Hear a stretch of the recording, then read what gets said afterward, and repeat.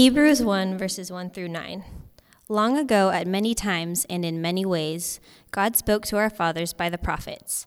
But in these last days, he has spoken to us by his Son, whom he appointed the heir of all things, through whom also he created the world. He is the radiance of the glory of God and the exact imprint of his nature, and he upholds the universe by the word of his power. After making purification for sins, he sat down at the right hand of the Majesty on high, having become as much superior to the angels as the name he has inherited is more excellent than theirs. For to which of the angels did God ever say, "You are my son, today I have begotten you"? Or again, "I will be to him a father, and he shall be to me my son"? And again, when he brings the firstborn into the world, he says, "Let all God's angels worship him." Of the angels, he says, "He makes his angels winds, and his ministers a flame of fire." But of the Son, he says, "Your throne, O God, is forever and ever.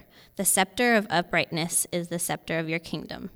You have loved righteousness and hated wickedness. Therefore God, your God, has anointed you with the oil of gladness beyond your companions." This is God's word. Let's pray together. Heavenly Father, we are grateful today to be able to gather together as your people, as the family of God, and to open the scriptures once again and hear you speak to us. Lord, we pray that as we consider this text in Hebrews chapter 1, that, Lord, you would teach us and you would guide us into the truth about who you are, and specifically as we're reflecting on the birth of Christ, that we would better grasp the truth of who Jesus is. And so, Lord, we pray that you would minister to us through your holy word, that you would continue to stir in our hearts a greater and greater affection and love for you, that we would continuously realize that you are worthy of all of our praise, all of our devotion, all of our worship, all of our love, for all of our lives. So speak to us now. We invite you and ask you and plead with you in Jesus' name. Amen. Amen. Please be seated. Well, as Justin mentioned, Christmas is one of those times that we really ought to, as believers, take advantage of the fact that people are open to coming to church. And so I just want to encourage you to be praying even now about who we might invite to Christmas Eve next Tuesday night, because of course we are going to be preaching the gospel and we would love to see people coming to Christ. These are, for again, just a lot of people culturally, some of the only days that they would darken the doors of a church. I heard about 2 college students who went to church on Christmas Eve, and immediately after the service, the old Baptist preacher was standing by the door and he was shaking hands of everybody as they were walking out. And as he shook the first young man's hand, he pulled him aside and he leaned in and he said, "You need to join the Lord's army, son." And the young man looked at him and he said, "But I'm already in the Lord's army." And the preacher said, "Then how come I only see you at church on Christmas and Easter?" The young man thought for a second and he leaned in and he whispered, "I'm in the Secret Service." Well, we want even those people who think that they're in the Secret Service to come to church on Christmas Eve and hear the good news about Jesus and why Jesus is relevant 365 days out of the year and not just on those 2 holidays. So, as a church family, let's be prayerful. And let's be bold and courageous and invite people to church, particularly those who don't know Jesus.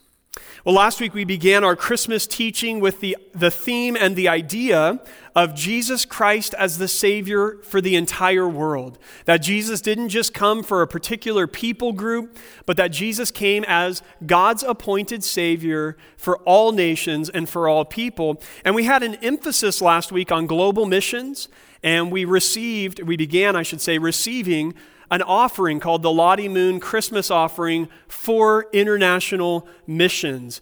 And a lot of you were very generous last week in giving, but we're still going to be receiving that offering over the next 2 Sundays. And so if you would like to give to that, you certainly can, and 100% of that money goes to international missions.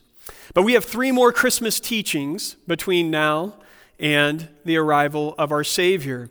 Today, next Sunday, and Christmas Eve. And so what we want to do with these three teachings is we want to focus together as a church family on the three offices of Christ.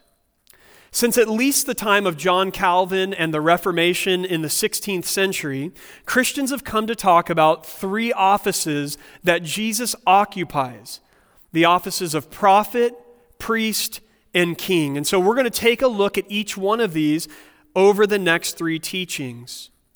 Now, as many of you know, Christ is not the last name of Jesus. So if Jesus was your fifth grade teacher, you would not say, "I'm in Mr. Christ's class." That's not how it works. Christ is a title, and that title means anointed one. So when we speak of Jesus as the Christ, we're talking about Jesus as God's anointed one. And when God the Son took on flesh 2,000 years ago and was born in the city of Bethlehem, he came as a fulfillment of the three anointed offices of the Old Testament. If you look at the Old Testament, it was prophets, priests, and kings who would be anointed with oil and set apart for God's special purposes. And so Jesus, the Christ, the anointed one, takes on all three of these offices in the incarnation. And this week we want to begin by considering and reflecting on Jesus as the ultimate prophet. So when we think about prophets, the first question is, what is a prophet? We need to understand the ministry of a prophet. What exactly is a prophet? Well, simply put, a prophet is the mouthpiece of God to the people. Prophets spoke the word of God directly to the people. This is why a lot of times they would preface their statements with, "Thus says the Lord." It's a strong statement. Thus says the Lord. They are essentially telling the people, what I'm about to say to you isn't really my message at all. This has come directly from the Lord. And this is what we see in Hebrews 1, verse 1. Long ago, at many times and in many ways, God spoke to our fathers by the prophets. Notice in Hebrews 1:1, God is speaking to their ancestors, but the way that he is doing it is through human intermediaries called prophets. So his message, his words going to his people through a prophet. Now, it's hard for us to fully understand the importance of this role. Today we have the written word of God in its entirety. And not only that, but in our country, our literacy rates are exceptionally high. And what that means is that although the role of a pastor or a teacher is still vital for our spiritual well-being, each and every one of us literally have access to God's word in front of us every single day. Sitting in your lap right now, or sitting on your smartphone or your tablet, you have God's word to you. This is an amazing thing. But for much of the history of God's people, this was not the case. They didn't have the entirety of God's revelation sitting there in written form. And even if they did, most people in the ancient world were not literate. They couldn't read it on their own. So when God wanted to reveal something to his people, his normal method was to speak to them through a prophet. Prophets then possessed great authority, and they bore a great responsibility as the mouthpiece of God himself. This was a weighty office. This explains then why the penalty for being a false prophet was so severe. For somebody to be a false prophet, to say that they were speaking on behalf of the Lord but not truly be sent by God, the consequence for that was actually death. It was capital punishment. They would just be executed for doing that. We see this in Deuteronomy 18:20. Now imagine having a job like that. You have one bad day, or you get your wires mixed up and crossed one time, and the consequence for that is death. You're done. You die. This is the ministry of a prophet, though, as somebody who has been set apart specially by God to be his spokesman and his mouthpiece. Now, our passage in Hebrews reveals that the ministry of the prophets reaches its apex in Jesus Christ. Look at verse 2. Actually, we'll read 1 and 2 together again. He says, "Long ago, at many times and in many ways, God spoke to our fathers by the prophets." So that was the normal method, verse 2. "But in these last days," in this unique moment in salvation history, the end times, the last days, he has spoken to us by his Son. In other words, Jesus is the full and the final revelation of God to his people. And the reason for this is because Jesus doesn't only speak the word of God, Jesus is the word of God. In John 1:1, John begins his gospel famously by saying, "In the beginning was the Word, and the Word was with God, and the Word was God." Then drop down to verse 14 in John chapter 1. And he makes this connection clear. He says, "And the Word became flesh and dwelt among us, and we have seen his glory, glory as of the only Son from the Father, full of grace and truth." So John is telling us that this Jesus, who they saw physically on the earth, is the eternal Word, who has always been. He was with God, and he himself is God. This is amazing. Jesus is the Word of God. He is the ultimate revelation of who God is to mankind. Now, ever since Moses, God's people had been waiting for this ultimate prophet to come. In Deuteronomy chapter 18, here's what Moses tells the people. He says, "The Lord your God will raise up for you a prophet like me from among you, from your brothers. It is to him you shall listen." That's verse 15 of chapter 18. Then in verse 18 he continues, he says, "I will raise up for them a prophet like you from among their brothers, and I will put my words in his mouth, and he shall speak to them all that I command him. And whoever will not listen to my words that he shall speak in my name, I myself will require it of him." This prophecy by Moses, who was the great prophet of God at this time, of another future prophet who would be like him, basically launched an expectation among the Jewish people of a supreme prophet who was going to be sent by God, and his words would be authoritative. Now, by the time we come to the Gospels, we see that the Jewish people had this expectation that that prophet had not yet come. And we see that they began suspecting that in Jesus of Nazareth, maybe this was in fact the great prophet that Moses had prophesied about. Check this out in John chapter 6. This is where Jesus feeds the 5,000. And they're out in the countryside, and the people are starving, and they have no food. And Jesus takes a few loaves of bread and a couple of fish, and he multiplies it over and over and over again, and he feeds thousands of people. And the people sit back and they go, "Hold on. We've seen this one before. Weren't our ancestors starving in the wilderness? And through Moses, God sent down manna from heaven, bread from heaven, and he sent them meat through quail that would come into their camp every day. We've seen this one before." And check out the connection that they make as they're witnessing Jesus feeding them in the countryside. This is John 6:14. "When the people saw the sign that he had done, they said, 'This is indeed the prophet who is to come into the world.'" Notice they're not saying this indeed is a prophet that God sent into the world. They're saying this is the prophet. They're wondering, is this the one, this great, supreme, ultimate prophet that God is going to send to be his spokesperson? Well, even though they were speculating in John chapter 6, after the death and the resurrection of Christ, there could no longer be any uncertainty. And so Peter, immediately after the birth of the church, connects Moses' prophecy in Deuteronomy 18 to Jesus of Nazareth.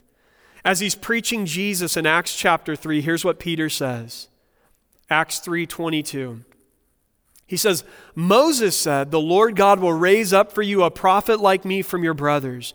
You shall listen to him in whatever he tells you, and it shall be that every soul who does not listen to that prophet shall be destroyed from the people. Then in verse 26, he says, God, having raised up his servant, he's speaking of Jesus, sent him to you first to bless you by turning every one of you from your wickedness. So Peter is saying, look, Jesus is that ultimate prophet that Moses foretold in Deuteronomy chapter 18. Jesus is the ultimate prophet. And like all faithful prophets, Jesus was God's messenger. Jesus came to speak the words that his Father gave him. Listen to John 12:49.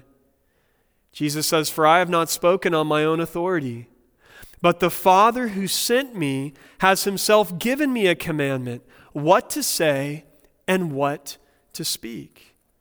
Then over in John 14:24, Jesus says, whoever does not love me does not keep my words, and the word that you hear is not mine, but the Father's who sent me. So notice him functioning in the role of a prophet. I am telling what the Father has told me to say to you. Nothing more, nothing less, nothing else.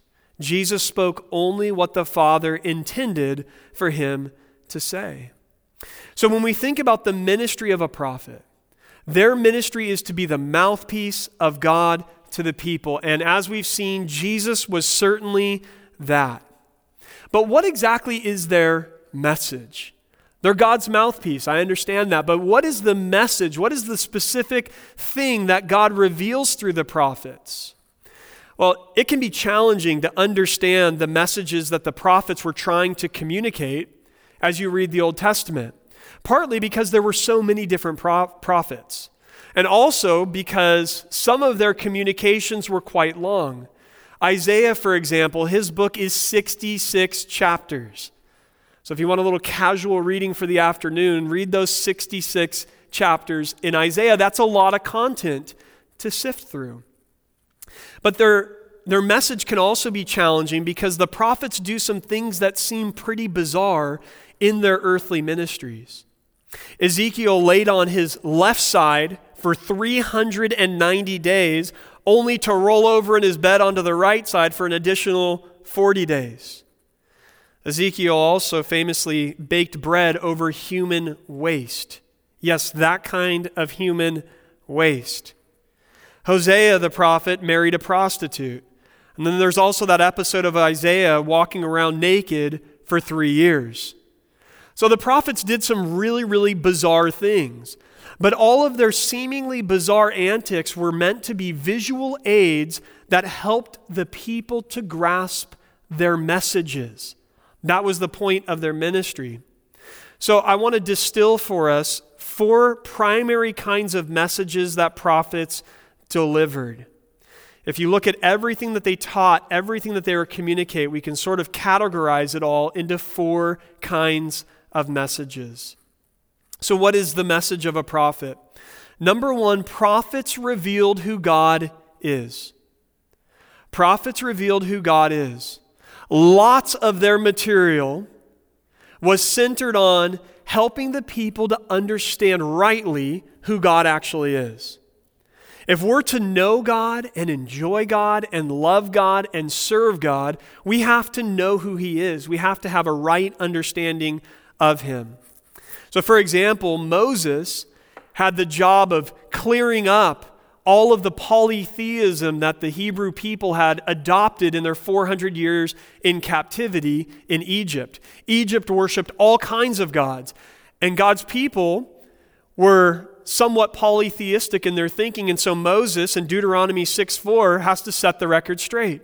He says, "Hear, O Israel, the Lord our God, the Lord is one." This becomes foundational prophetic teaching for God's people. Who is God? Well, he's one God. Now, Jesus, in an even greater way, reveals to us who God actually is. Listen to this verse in John 1:18. This is right after John has taught us that the Word is God and that the Word became flesh. In verse 18 he says, "No one has ever seen God." So we can't just rely on our own senses to know who God is. Nobody's ever seen God. He says, "But the only God who is at the Father's side, he has made him known." What he's saying is that this Word, who was with God, yet is God, speaking of Christ, second person of the Trinity, God the Son, he's saying that Jesus is the one who reveals God to us. It is in Jesus that God is made known. When we think about the Christmas story is about God become man. That God the Son took on human flesh, and in doing so, he reveals perfectly to us who God actually is.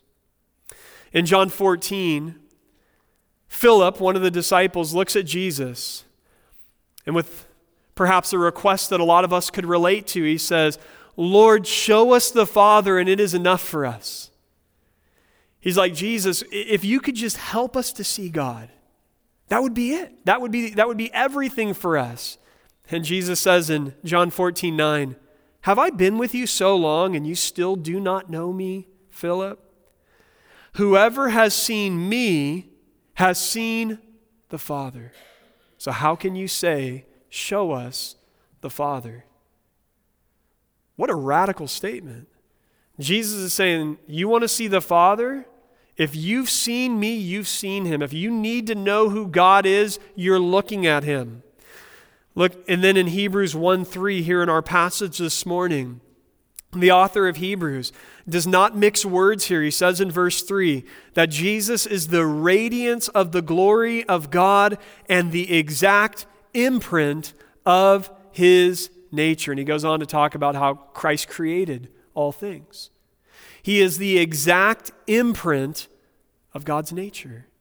So that when we are looking at Jesus, we are looking at God, and we fully understand through Jesus, his life and his teaching, who God is. The second part of their message, so not only did prophets reveal who God is, but prophets warned of God's judgment for sin. As you read the prophets, this is a major part of what they were communicating over and over again to God's people. That God is not a God who dismisses sin or ignores sin, but that God is a God who brings judgment on sin. Here's how Isaiah begins his book, Isaiah 1, verses 4 and 5. "Ah, sinful nation, a people laden with iniquity, offspring of evildoers, children who deal corruptly. They have forsaken the Lord.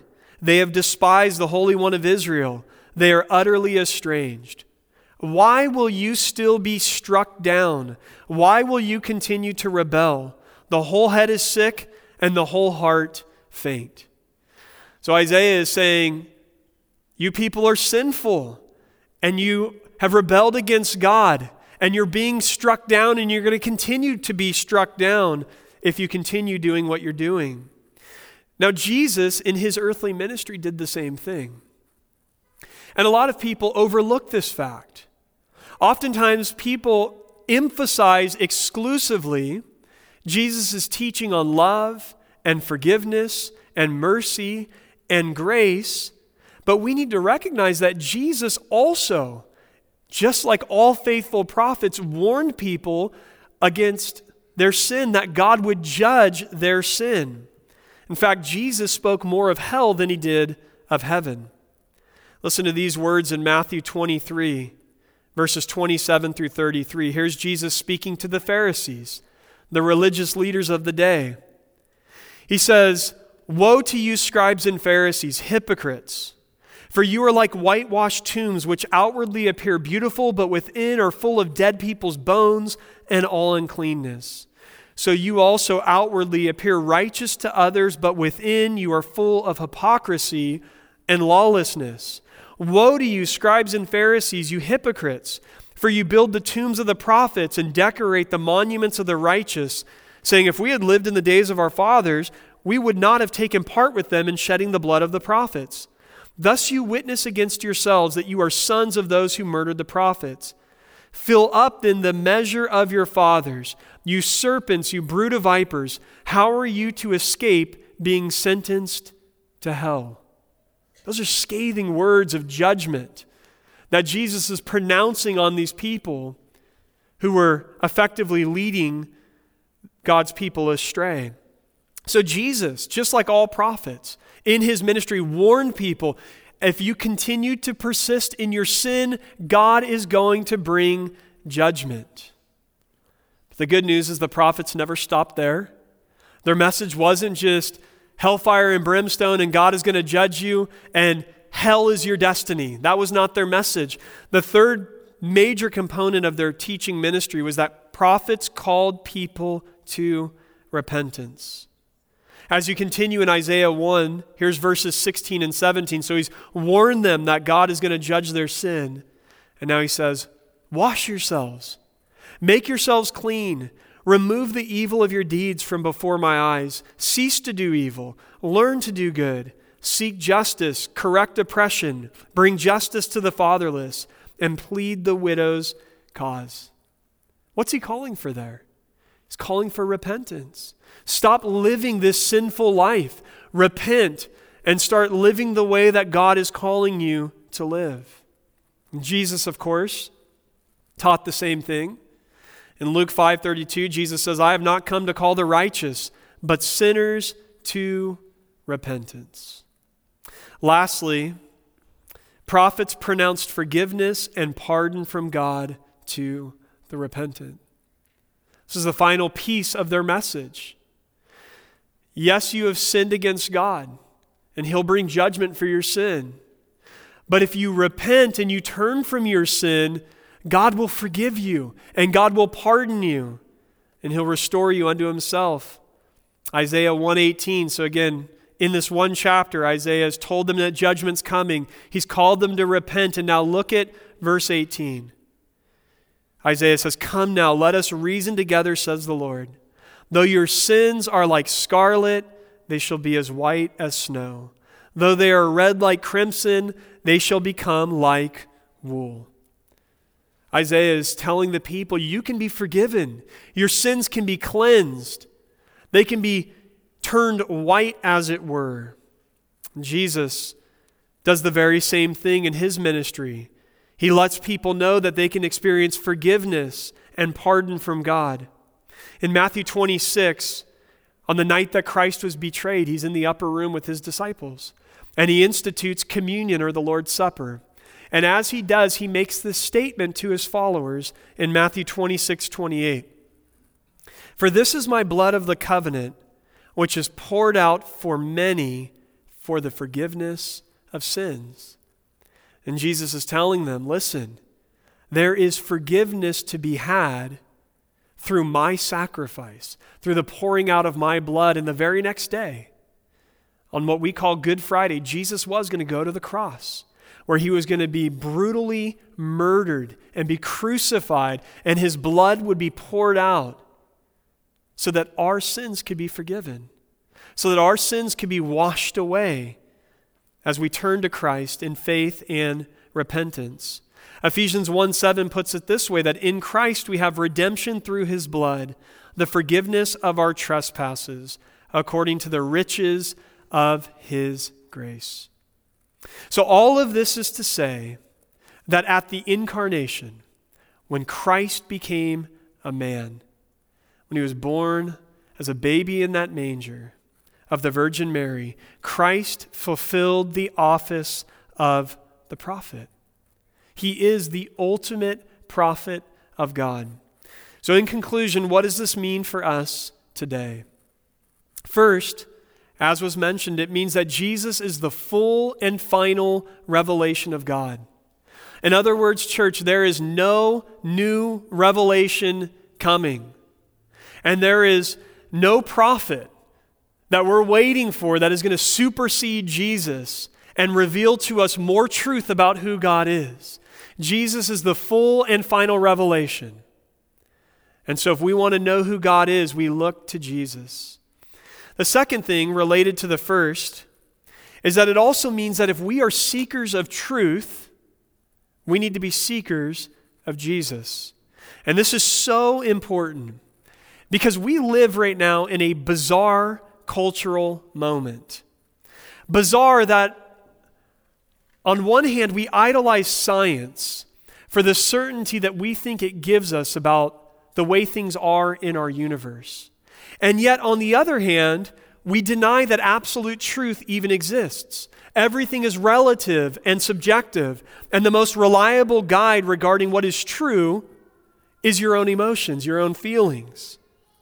And so into these contradictions, Jesus stands as the ultimate prophet, the embodiment of God's truth, offering us a view on life and death and meaning and destiny that is straight from the mouth of God.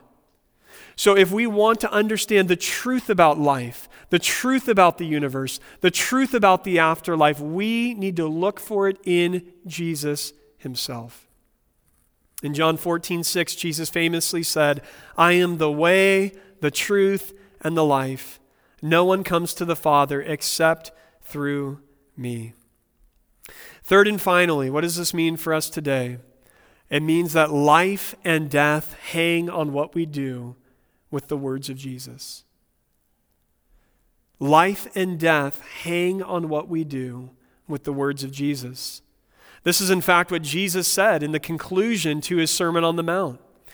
In Matthew 7:24 through 27, Jesus concludes his whole teaching by saying, "Everyone then who hears these words of mine and does them will be like a wise man who built his house on the rock.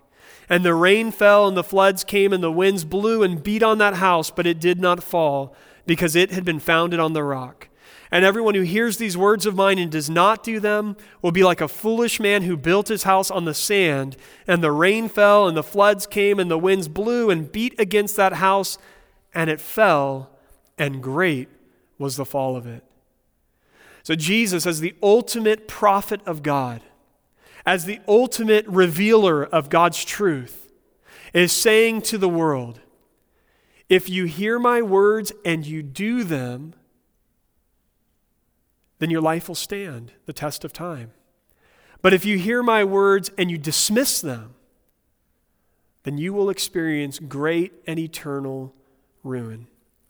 So it is of the utmost importance then that we heed the words of God the Father at the Mount of Transfiguration. In Luke 9:35 we read, "And a voice came out of the cloud saying, 'This is my Son, my chosen one.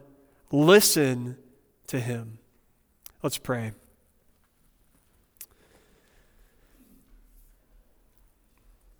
Heavenly Father, we this morning rejoice in the fact that you have sent to us your one and only Son, Jesus the Christ, to reveal to us more fully, more perfectly, exactly who you are. God, we are so thankful that in Christ we have the truth about the most important things in this universe. We have the truth that God exists. We have the truth that we were created to know you and enjoy you and live in right relationship with you. We have the truth that through our sin we've cut ourselves off from you.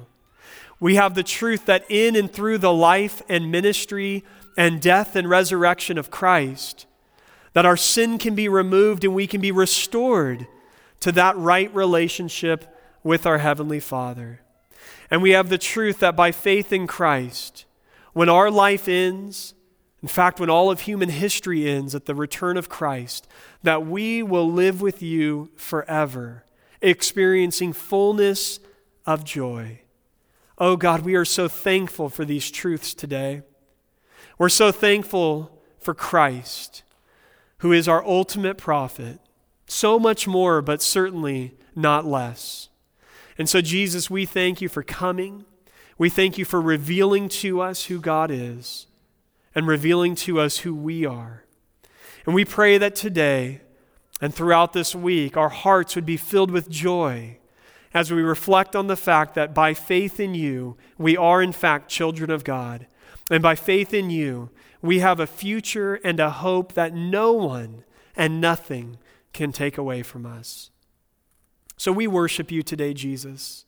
We celebrate you today for all that you've done for us.